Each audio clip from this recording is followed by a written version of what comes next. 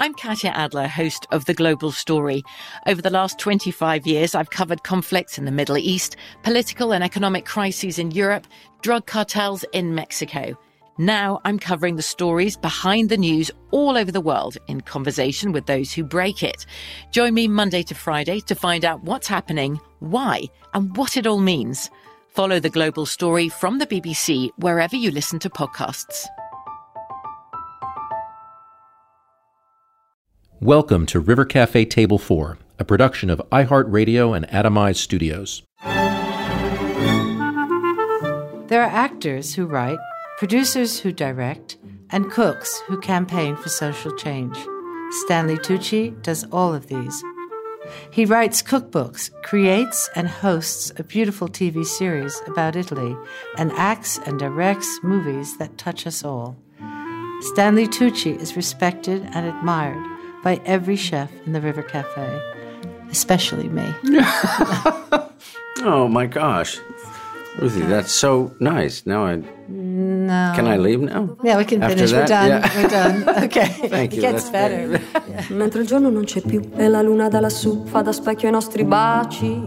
Se ti guardo dentro agli occhi, mentre già mi batte il cuore. So what we can do is, would you please read the recipe that you've chosen? Of course.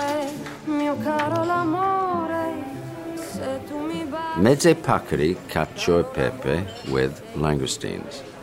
Serve 6. 600 grams mezze paccheri pasta. 60 grams unsalted butter. 150 grams pecorino, freshly grated. 400 grams medium langoustines, cooked, peeled, and cut into pieces. Cook the pasta in plenty of water until al dente. When draining the pasta, reserve some of the cooking water for the sauce. Melt the butter with the pecorino in a large pan over a low heat, adding some of the pasta water to create a sauce. Add the langoustines to the pecorino sauce with black pepper. Add the hot pasta and mix until you have a glossy sauce coating the pasta, adding more pasta water if needed. Serve with extra pecorino grated on top. And it's also incredibly delicious. Mm-hmm. I just ate it. So, of all the recipes and all the cookbooks, and you eat here a lot, and you're a cook, what made you choose this recipe, Stanley? Well, lots of reasons. One is that, as you say, you broke a rule, which is you don't really put cheese with seafood in Italy. I love pasta. I eat pasta practically every day, sometimes twice a day. I love langoustine. I love pecorino. Just made sense. It's a gorgeous recipe. Very few ingredients. Very few ingredients, but like most Italian cooking, it's incredibly few ingredients. I sometimes feel guilty that I'm using the same thing, but then when I look through cookbooks, I'm like, it's still the same. It's all the same thing, but the iterations, the variations are extraordinary. Yeah. So your grandparents came from? My grandparents came from Calabria, both sides. Were they together before they came, or did they meet? No, they met because they came. My mother's mother was 3 when she came to America, but my mother's father was in his mid-20s when he came. They were about 13 years apart in age or something when they got married. I think she was 16 or 17 when she got married. And my dad's father came over in the early part of the first century, and his wife, I think, was maybe already here at that time. And then they met and got married. But, with the Italians, a lot of entire towns, would basically move. To the same area. To the same area. It's one of the things we talk about in the show. We did an episode on London because there are so many Italians in London. And Angela Hartnett did the show. She's half Welsh, half Italian, but her family came from Bardi, and over 80% or 90% of the Welsh Italians came from that one town. Yeah. So they would just all move, and the same in America too, because one guy moves over and then he brings his friend comes over and they're getting work and they bring their family over and it just keeps. And so growing up with your grandparents, were they involved in the food that you ate? Did you? Yeah, I mean, we saw them just about every Yeah. week. We'd go to visit them, and my maternal grandparents had this incredible garden where they seemed to be able to grow anything, any time of the year. My grandfather had a fig tree, beautiful fig tree. Fig tree in Katona. No, this was in Peekskill, but not far. I know Peekskill. Yeah. They would take the fig tree, and in the winter, they would wrap the tree in plastic so that it would endure the winter. When I talk to people who've immigrated from another country, they often talk more about the food of their grandparents than their parents, because that's my experience as well, coming from a Jewish immigrant family from Russia and Hungary. My grandparents, I really remember their food. I don't think they really mastered English, much less the cooking of the United States, where my mother, adapted, and probably we as children rejected anything but American food. Yeah. And I think when you talk to people, it's interesting how the grandmother features. Did your mother and father still have a very strong sense of Italy? Oh, yes, very much so. I mean, they didn't speak Italian. My father could speak a bit of Italian, and they could understand dialect, and because that's what both their parents spoke. But my mother swears to this day, and my father told me that, he goes, "Your mother couldn't cook when I met her." And I was like, "What are you talking about? I don't believe that story." He said, "No, Stanley, it actually is true." And my mother admits it. Now, her mother was a brilliant cook. Obviously, my mother had this innate talent as well. And her cooking still today, is some of the best food I've ever had. She's at my house now. I know, I was really disappointed. Yeah, I know, but we're going to try. I can't say I was disappointed to see you, but I was disappointed that I didn't see them. You want to see my parents more. I love meeting parents. I love meeting a parent of somebody I like. They're really great, and they're really extraordinary. Like, my mom made a thing the other day that was just, what did she make? Swiss chard. Yeah. Just Swiss chard. What did she do? She braised it? She boiled it? Little boiling of it. Yeah. And then a little bit of fresh tomato, olive oil, and a hint of garlic. Yeah. It's just one of the greatest things I've ever eaten. And I said, "Well, how did you do that?" I try to do that, and I can't do it. She goes, "Oh." I was born in upstate New York, and you were born not far away. Yeah. My family were not Italian, yours were. Yeah. But the food that we grew up with thinking was as we knew was Italian food, would you say that was radically changed from when you actually went to Italy? Yeah, I mean, because I grew up eating my family's food because they were from Italy. So there were, without question, there were similarities. But when I would go to friends' houses and have what they thought was Italian food, it was horrifying. It was, I mean, it was just bad, because the ingredients were lousy, and they didn't really understand it. Yeah. For us, and I grew up, with meatballs and spaghetti and eggplant parmigiano and it just was heavy and it was rich and it was that version of it. Yeah. A lot of that Italian-American food came out of suddenly having access to large amounts of meat, having access to more. So more was added, right? More sauce was added. Because the Italians don't put a lot of sauce, really, on pasta. You use a minimal amount for the most part. Whereas in America, things are loaded with sauce, or loaded with cheese, or loaded with meat. And it was about, it was a land of plenty. Yeah. And also, I think they were, catering to American tastes. When did you start eating in restaurants? Do you remember when that kind of happened?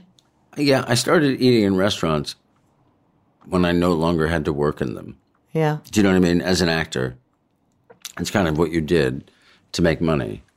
But working in them gave me a tremendous appreciation for them. And then finally, when I had a little bit of money and I could start going to restaurants, I really got excited about it. Because I knew what was going on behind the scenes. And that was sort of part of the genesis of Big Night, which was, it's almost 30 years ago now, that movie. I wanted to write a story about the struggle between commerce and art. But you can't really do that with a painter, because that is literally like watching paint dry. But you could use the chef as artist. And also, I like the idea of, not the idea, the actuality that you have offstage and you have onstage in a restaurant, just like the theater. And I love that. I love that too.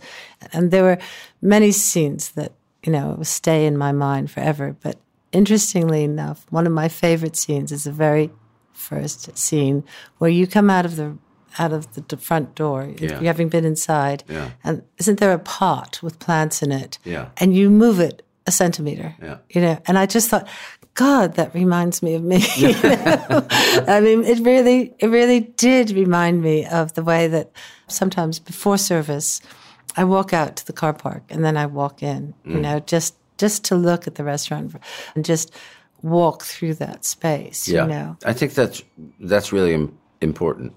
The idea of space, a space, is crucial in film. So if you try to make a food movie and you just show beautiful shots of food, it's of no consequence. If you show the thing that makes, if you actually look at the food in Big Night, it doesn't look very good. What makes it work is the people's reaction to the food. And then the fact that we're seeing them in that space. So, you were married to an architect. Space is everything. It's one of the reasons your restaurant works so beautifully, because the space envelops you, but also opens you up.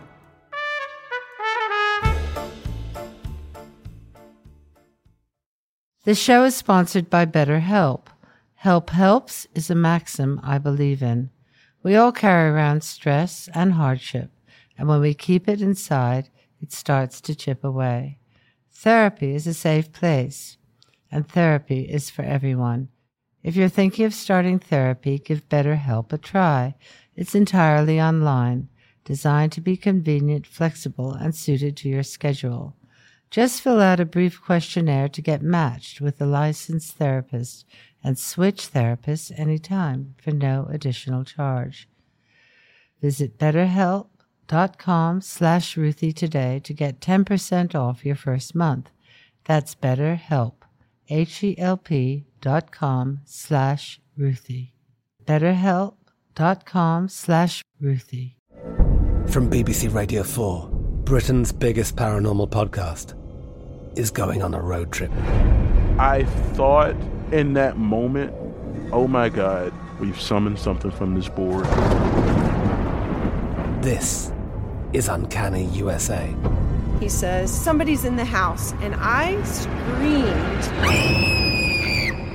Listen to Uncanny USA wherever you get your BBC podcasts, if you dare.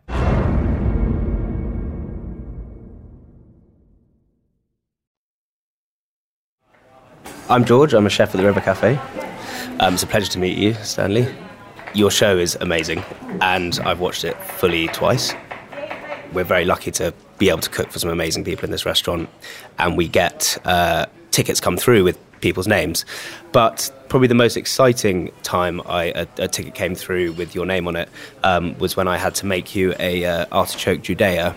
Yes. And I had literally the night before watched the episode in which you make them. The Rome episode. The Rome episode, yeah. And so I felt under a huge amount of pressure.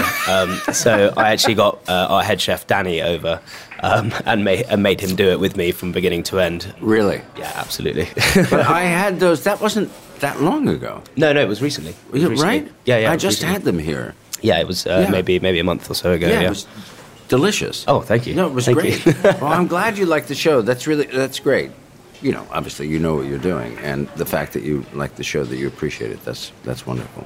Tell me about the series. What would you like to say? It was an idea that I had for a long time. I think it's probably about 13, 15 years ago that I had this idea that you'd go through every region and you'd break down that region through the food, but relate it to Or how does the food relate to politics, to socioeconomics, to topography, to history, to art, to whatever? And I kept thinking, I wrote some notes about it, and then CNN came to me, and they said, do you have any ideas for a show? I gave them 3 ideas. One was about refugees and food, and they sort of went like, I don't think so. And then one was a documentary about cancer. Because my first wife died of cancer. I had just gone through cancer treatments. I had so many friends who, and we know it's basically an epidemic, So those 2 ideas they didn't care for. And then I said, well, I have this idea about Italy and, going through every region and breaking it down, as I said. And they went, okay. Okay. No one had really done it before. We didn't know. I think that a lot of people don't know. I think a lot of Americans don't know that Italy isn't just pizza and pasta, and it isn't sunny all the time, and not everybody's happy and hugging each other all the time, and not everyone's a mafioso. There are these 2 sort of polarities that Americans see, and I wanted to I hope to she did. Sort of dispel those. And also inform us about the serious regionality of. I do think probably in the north of France you eat very differently than you eat in Provence, and that in Greece probably on Hydra you would eat differently than in Athens. But in Italy it's very, very regional and fiercely so. And as I think I told you the other day that I met somebody who'd never had tomato sauce until she was 14. That's right. And she lived in Verona. Northern Italy. Yeah. So the image, and I think that's what you've done, what is your next? Well, we're going next to Puglia and Calabria, and my parents are going to come with me to Calabria. Will they be in the film? Yeah. Good. Yeah. And then we do Liguria and Sardinia, and then we do a feast where everyone comes together. So all the chefs... Not all the chefs. Yeah. We take a person from each region. So how many would that be? It'll be a total of about, we'll have done 13 regions. We're not doing all 20 regions. You can't do all 20 regions. But we're doing 13. So we'll have 13 different chefs or cooks come, or a vintner, 2 vintners. So it'll be some sort of place that has a substantial kitchen, lots of outdoor space. I want to have or build 3 different outdoor fires so somebody can do a goat or whatever on a spit, somebody can grill something, and somebody can bake something in a wood-fired oven. And then a proper restaurant kitchen. And it'll all be at one long table, and they'll all cook for each other. They each have a course, and they'll cook. Each has a course. Each has a course, so in essence. So we might actually do. We're going to do probably 4 different kinds of pasta, and the guests can choose what they want. If they want to have all 4, they can have all 4. Who are the guests? The guests. They are the guests. I see. So they cook for each other. Okay. But there are a few other people that we're taking from the shows as well, who were contributors. Yeah. So the idea is that you unite Italy at the table. Nice. Because the whole thing is called Searching for Italy. Yeah. But really, in the end, what I realized was that Italy doesn't exist. It only exists at the table. Yeah. That's where Italy is.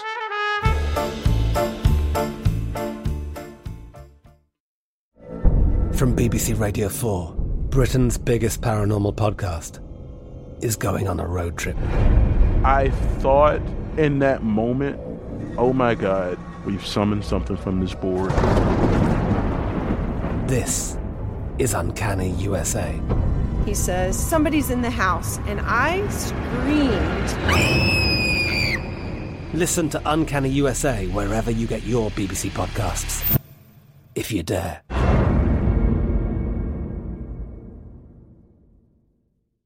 This is it. Your moment. This is your time to make your comeback with Purdue Global. When you come back with a Purdue Global degree, you create opportunity for yourself, your family, and your future.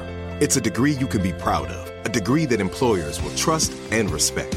Purdue Global offers working adults like you over 175 flexible degree programs to meet your specific career goals. These include associate, bachelor's, master's, and doctoral degrees and certificates. Purdue Global degree programs range from nursing to business to communication and more. Whatever your interest, we have the degree that will move you forward. You have the knowledge, you have the experience. Now it's time to get credit for the work you've done and earn the recognition you deserve with Purdue Global, Purdue's online university for working adults. You know you're worth it. We do too. So don't wait another second to get the degree that will take your career to the next level. Start your comeback today at purdueglobal.edu.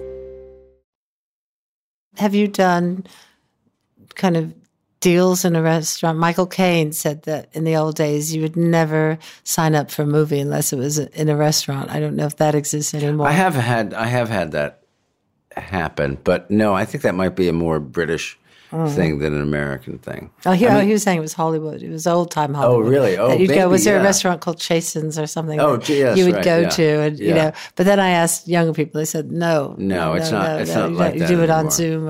I do remember going to Hollywood, though, the first time, it was 36 years ago, and I hated it right away.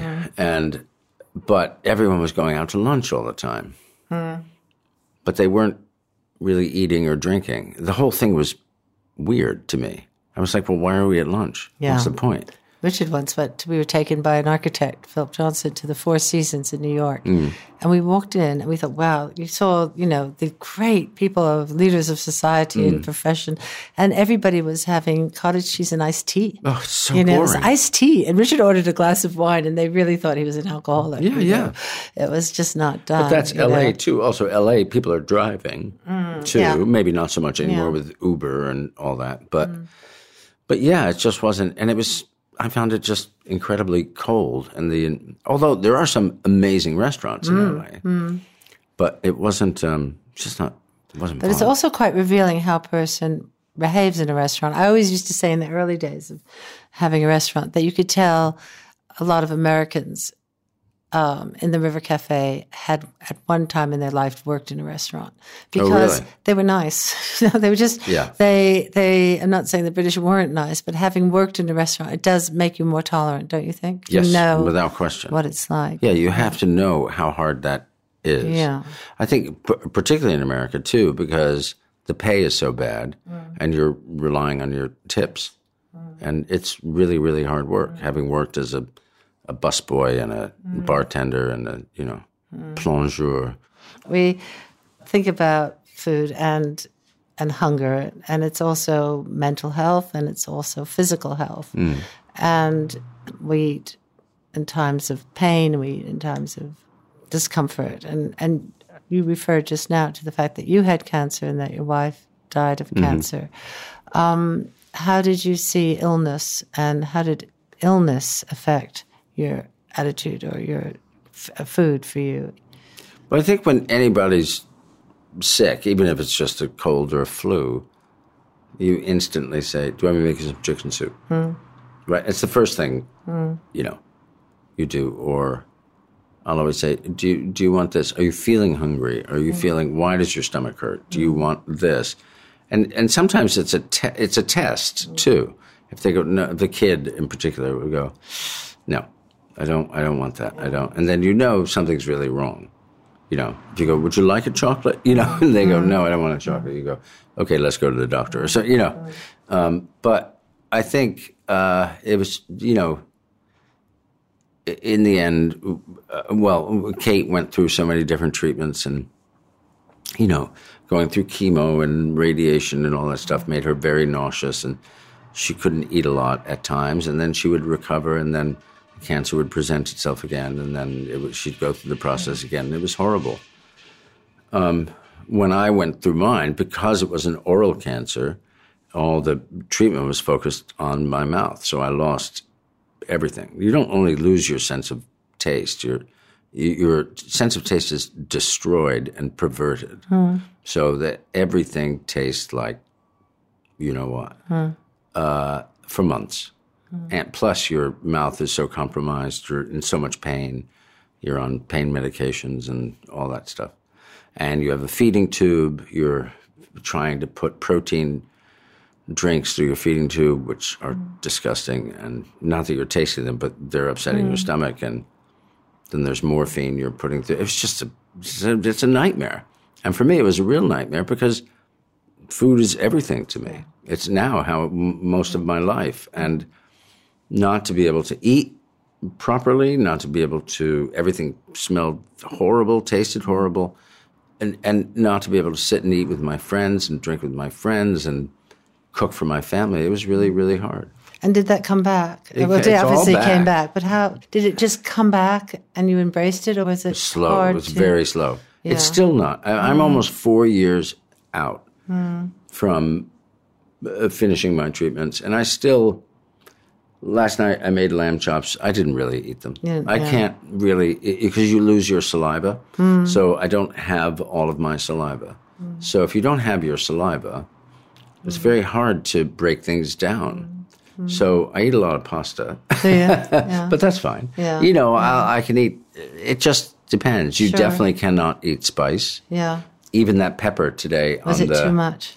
Well, it was delicious if it were a normal person, but because my mouth is so hypersensitive that, you know, I ate it very slowly. You have to eat it very slowly. And you're sort of drinking lots of water with it and all that sort of stuff. But that's just the way it is. I'm probably at the point now where this is about where I'm going to be. I don't know how much more I will recover, but it's fine. I can eat most things. I can drink wine. I can have a martini slowly. It's fine. Negroni. Negronis, yes. Yeah. You know about the Negroni. It's my love of food, my desire to know more about it has just grown. So it's sort of all I think about, and it's very much how I spend my time now. And, you know, I had people over last night, and I fell asleep with terrible anxiety because I wasn't happy with the meal I cooked. And they said it was good. Do I believe them? I don't know.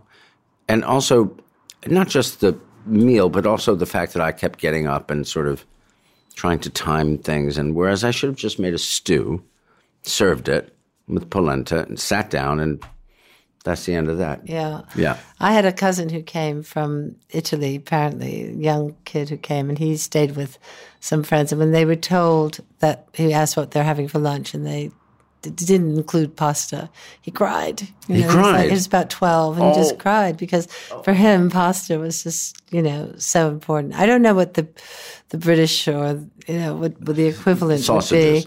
Sausages and sausages. My kids who are the little ones, half British, they have sausages. Oh my God, please! It's like I feel like I'm Fagin, you know, just you know, doling out sausages all the time. Yeah, I think that if food can be painful, if food can be restorative, if food is an expression of love for our children, food can be memory of your grandparents.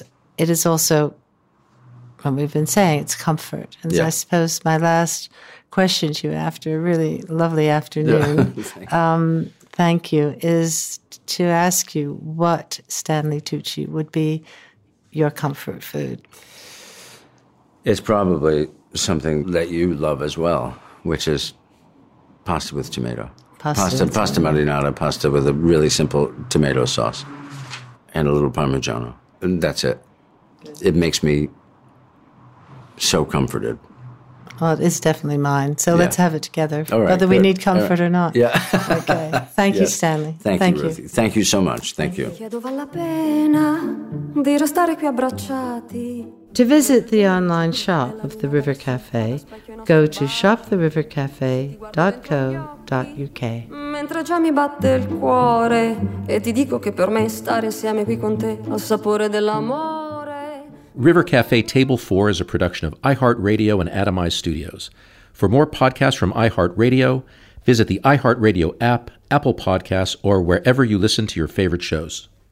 This show is sponsored by BetterHelp. It's a simple truth. No matter who you are, mental health challenges can affect you, and how you manage them can make all the difference. That's why everyone should have access to mental health support that meets them where they are and helps them get through. BetterHelp provides online therapy on your schedule. It's flexible, simple to use, and more affordable than in-person therapy. Connect with a licensed therapist selected just for you. Learn more at BetterHelp.com. That's better, HELP.com. I'm Katya Adler, host of The Global Story. Over the last 25 years, I've covered conflicts in the Middle East, political and economic crises in Europe, drug cartels in Mexico. Now I'm covering the stories behind the news all over the world in conversation with those who break it. Join me Monday to Friday to find out what's happening, why, and what it all means. Follow The Global Story from the BBC wherever you listen to podcasts.